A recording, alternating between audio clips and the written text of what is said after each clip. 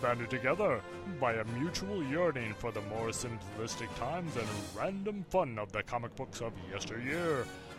Alec Berry and Scott Gardner now travel back to the bins. Hello and welcome back to the Bins. This is our second episode. I'm your co-host, Scott Gardner. And I'm Alec Berry. And we are going to get right into our second episode. Each of us will be reviewing one comic that we acquired recently and wanted to talk about. So take it away, Alec. All right. Well, this one isn't actually an original printing, but it's a reprint. I think probably the original printing would be either pretty hard to find or just pretty expensive, or both. But it's from Cerebus Biweekly, and it's a reprint of issue 2, Captive and Boraline. And, Cerebus, a little history on Cerebus. It's a Dave Sim. It's pretty much, I think, synonymous and legendary to basically any comic book fan. Done by artist and writer Dave Sim, who really took 300 issues over a span of about 20 years, and really he began the series, as I see in this reprint, as sort of just a parody on sort of the barbarian, sort of like Conan the Barbarian type of genre, and really developed it into his his own voice on political and religious issues, and in the later part of the series. But with this issue, like I said, reprint of issue 2, you basically get the full basic of the reprint. You get all the ads, you get all the letter pages, and all of that good stuff. But the basic idea of the story is Cerebus, who is basically like a 2.5-foot aardvark, which is pretty kind of funny for a character, really comes off as a badass. He's a mercenary. He's walking with a group of barbarians. He's traveling with them. He basically drinks all his money away. He's not afraid to kill. He can be pretty harsh. And as he's traveling through this valley, his group of barbarians that he's traveling with is attacked in a guerrilla style. They're all killed. Cerebus is getting ready to be taken captive, but he talks the rival group into letting them work with him. So he does that. They continue to travel. There's a fight scene before they actually let him join the group with one of their barbarians, and basically Cerebus kicks the crap out of him and kills the guy. And they let him join, they travel, and eventually this group is attacked by a zombified version of barbarians, and they're all killed. Cerebus finds himself in a pretty hostile battle, and ends up diving from a pretty high snowbank into a cavern below the earth. And in this cavern, it's an ancient cavern. There are hieroglyphics on the walls, there are statues, and he finds a precious gem known as the Eye of Terrim. Cerebus wants to steal this because it's probably worth a lot, and it's more booze money, so he tries to sneak it out and find his way out of this cave. It's a pretty heavy object as he struggles with it, and eventually he finds that some supernatural entity lives within it. It seeks to steal souls, and as it tries to steal Cerebus' soul, it discovers that he does not have one. And so he's released from the control of this monster, and he basically pops back into reality. But by him defeating this entity, he releases all of the souls that it has captured previously. And from there, he sort of he leaves. He walks on his way to exit the valley into the dark, starry night. I really liked this. I've always heard of Cerebus and Dave Sim and kind of its place in comic book history and independent publishing. This was just a lot of fun for me. Artwork-wise, I think, I mentioned it last episode that I'm really kind of into more storytelling, strong artwork, and Dave Sim definitely shows in this that he's a master of that, but definitely he still has his own style. So that was just a plus for this. I really like how he writes it. It's, Cerebus never talks in this. It's all either his thought balloons or it's pure narration. And I think I like comics like that they have strong storytelling panel to panel, but then the writer still goes to the length to narrate just to make sure that you know what's happening. And then you can add such description through the narration that kind of just brings the story to life. So I really liked that about the story. You know, again, this was just a really fun kind of one-and-done story.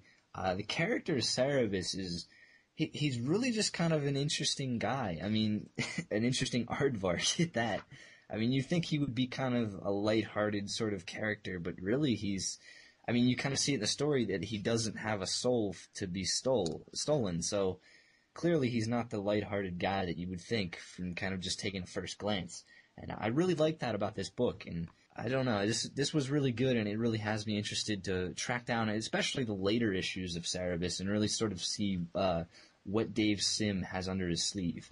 Yeah, it's weird. I've never had any exposure at all to Cerebus, and it's so bizarre. You know, I've got so many comics and been reading comics for so many years. I would think that somewhere along the line I would have read odd issue of the series or a guest appearance somewhere or what, but I've never had any exposure. But I've always been curious about it, and I hear such good things. I've got friends that have told me, you would totally love this, it'd be right up your alley and all. So one of these days I've got to check out, some of that Cerebus stuff, at least, like the first trade or something like that. But I just have never gotten to any of that. I know I looked up on the wiki, all 300 issues have been collected into like a long series of trades. So they're definitely out there, and I would like to check them out eventually. And I also know that Lenny Cooper, Seatowner from the Comic Forums, is a big sort of he's a big supporter of Cerebus, and I think he may know Dave Sim on some level, because I know he's always kind of out promoting Cerebus in a way. So he would be kind of the guy, I think, even for me or for you to kind of talk to and figure kind of where to go, because I really do. Being a comic fan and really loving the medium, I think I have this compelling urge to kind of read Cerebus and really kind of take an observation of it and really kind of try to understand it, because I think it, from looking it up, I mean, it was 300 issues of just Dave Sim really kind of progressing his art style throughout the run, really just experimenting with a lot of different themes. So I think it would just be kind of a very interesting thing to look for and to read in a comic book. But it's also, Dave Sim was a large supporter of creator rights, especially later in the run of Cerebus. Guess it goes back to my Image love, but Spawn number 10, Dave Sim wrote it, and Cerebus popped up in that. And it's really it's a great one and done issue, kind of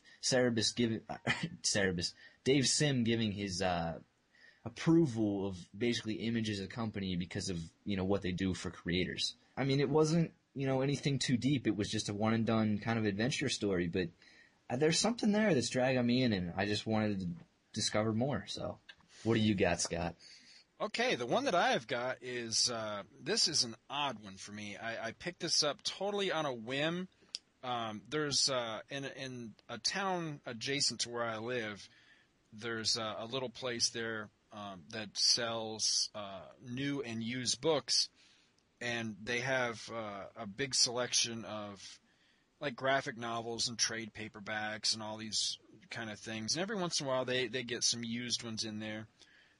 Not usually anything I'm terribly interested in, because I don't really do trades or anything like that. But, I like to peruse just to see what they might have in there. I'd never seen one of these books before, and it caught my eye for the subject matter, but also for the talent that was on it. And it was dirt cheap, and I thought, what the heck, I've got to check this out. This is, and I'm not sure, I could not find any sort of indicia in here to tell exactly what the name of this thing is, so I'll just tell you what the cover says. It's Osprey Graphic History, and it's numbered on the spine as number 8. This is called Ironclads at War, The Monitor versus the Merrimack. That alone interested me because, I always am, interested in like Civil War history and stuff like that. I mean, I'm not like a buff about it or anything, but, I'm always interested, in a good tale set in that time. But what really grabbed me was the talent on this. The author of the book is Dan Abnett, who, has done work on like Legion of Superheroes and X-Men and stuff. And I think I think he had something to do with like the Annihilation Yeah, thing over he's I think him and Andy Lanning, they were big on Annihilation. And they're the current writers on Nova, and they're doing War of Kings. So yeah, he's got his big stint with the cosmic side of Marvel. Yeah, anything that those two do together, Abnett and Lanning, is usually really good stuff. So he was the author on this, and then the artist is Ron Wagner, who I've seen some of his stuff. It lists here that he worked on Batman, Superman, G.I. Joe, Punisher. I think he also did some Dark Horse Star Wars stuff too, if I'm not mistaken, but that's not listed in here for some reason. But anyway, I really enjoyed this. It was an interesting. It's basically an historical comic. It has about 6 pages at the beginning that basically lays out, who the players are, what the scenario is, what led up to, in history, what led up to the point that you're about to read about, where the United States was at the time, and where in the course of history the war was at when this takes place.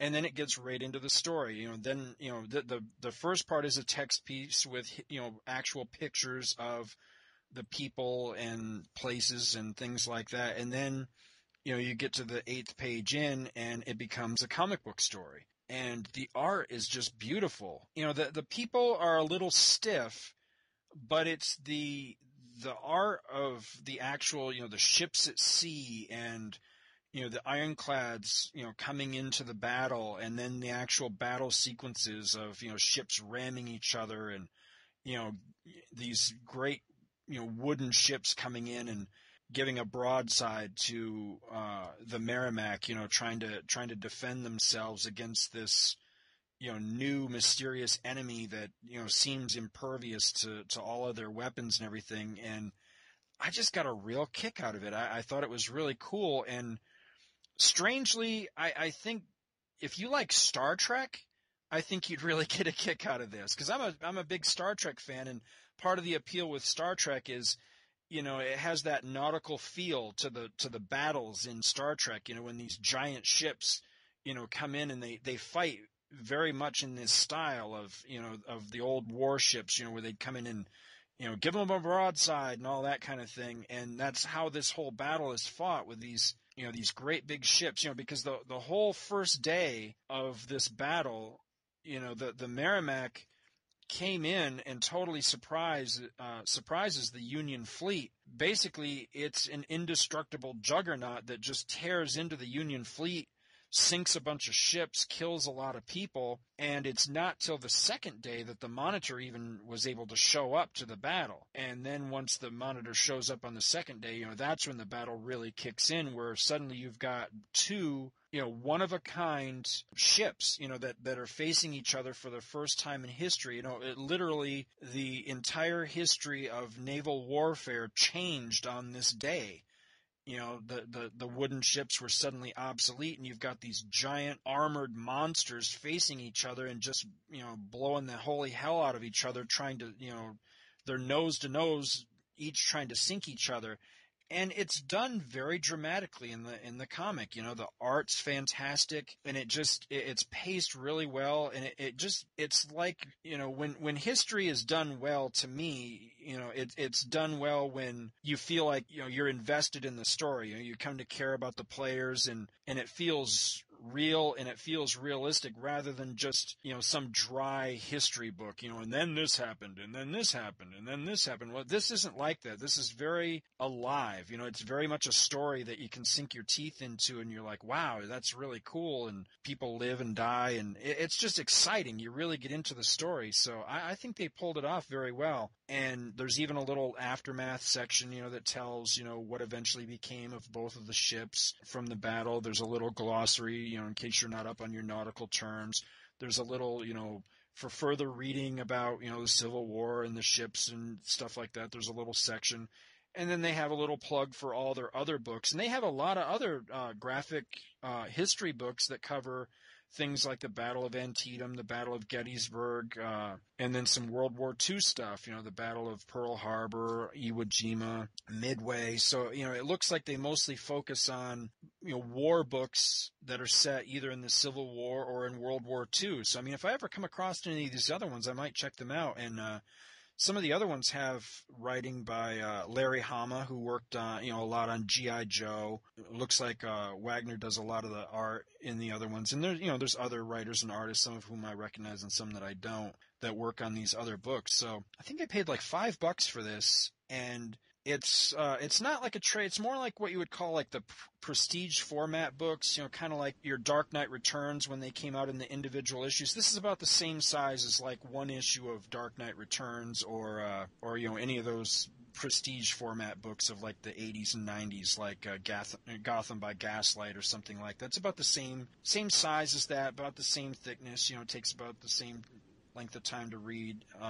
But I got a real kick out of it. I thought it was very well done for something that, typically history books are just kind of dry and boring, and this wasn't. This was actually pretty exciting. It gives a face to an actual event opposed to like just cold textbook text. You know what I mean? Right. Yeah, exactly. Yeah. And that's very much how this felt. It put a face. It let you see it, as if you were there, and that's when history is done really well to me, is when they do it that way. So yeah, I enjoyed it. I thought it was really cool, and it was well worth my time. I like the idea of it. Yeah, I wouldn't mind reading a few of those books myself, especially sort of the World War II era stuff. I think even if we were going to name like creators we'd like to see take on sort of projects like that, I think Chuck Dixon would do a great job with a World War II type of story. Yeah, he would be a good choice.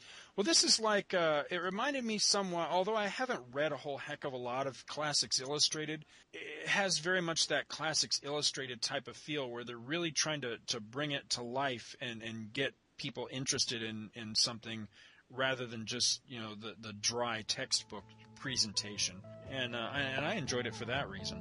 Sounds cool. Well, I think that's another one in the can. That wraps up another episode of Back to the Bins. A warm thank you to everyone who joined in and listened. Have any feedback, good or bad, please email the show at backtothebins@gmail.com. Back to the Bins is an Alec Berry, Scott Gardner production, copyright 2009. Join us again next time and we will go back to the bins.